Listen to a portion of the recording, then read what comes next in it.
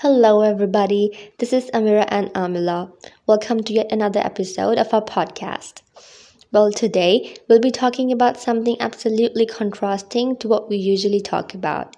As many of you must be aware that we're fashion designers by profession, and nowadays when you talk about fashion, being eco-friendly is something really crucial.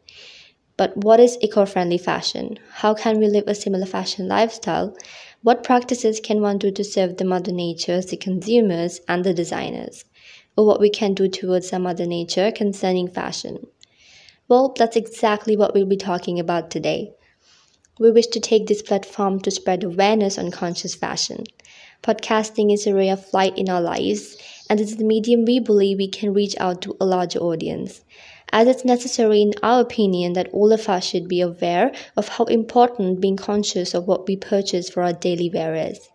So, today we'll be talking about all things fashion that's conscious and eco friendly.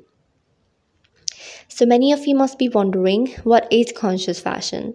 Conscious fashion, in simple words, is being conscious of choosing our daily wear.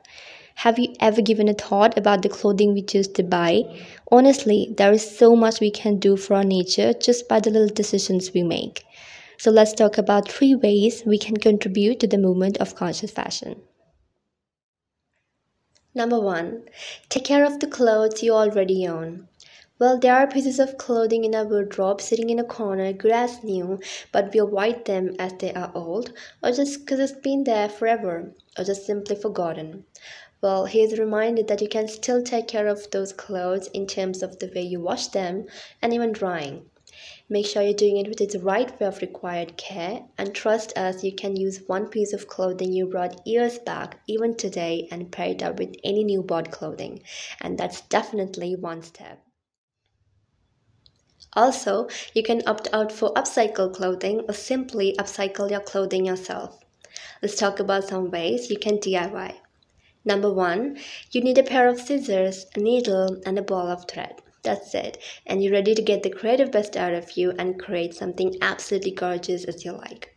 For an example, you may cut the sleeve of an existing shirt or a top and make it look like a whole new design. Or you can use two different clothing and cut them in between and create something totally fresh that's new, sustainable, and also so much fun. Number 2, painting. If you've got an old dress that's been hanging in your wardrobe for a long time and doesn't excite you to wear anymore, just paint it. Get some fabric paint and make some fun patterns or even tie-dye for that matter. Number 3, DIY hair accessories. Make your own scrunchies, hair scarves, and bandanas.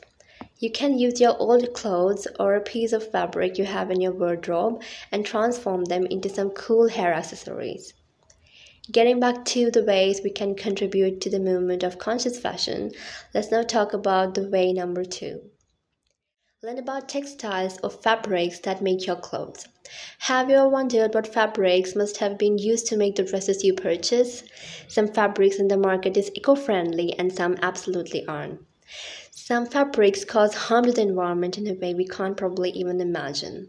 Hence why it's so important to know how important it is to be aware of the fabric of the clothing we purchase, because by doing so indirectly you're doing so much for the well-being of our environment without even knowing. Number 3, shift away from fast fashion and support slow fashion brands. The difference between slow fashion and fast fashion, you may ask? Slow fashion is a movement where fabric is purchased or produced in a limited number, also made to mostly order in small batches, which eventually avoids the waste of the fabric that goes into the entire process of the procedure. Fast fashion, on the other hand, is the exact opposite.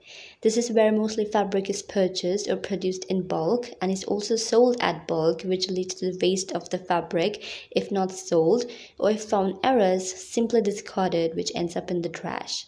So now you know the difference and why slow fashion is important. Lastly, as designers, our contribution to the movement of conscious fashion, our label represents as a slow fashion brand, and we follow the same rules as explained earlier, which is why we are focusing more on wearing silhouette designs and less on the stock, which makes most of our pieces limited in stock, but definitely meeting the requirements of the buyer, and most importantly, serving our best practices to the Mother Nature. Thank you so much for listening, you guys. Hope you all enjoyed listening to the content different from what you usually get to hear from us. Here's to a fashion lifestyle of consciousness.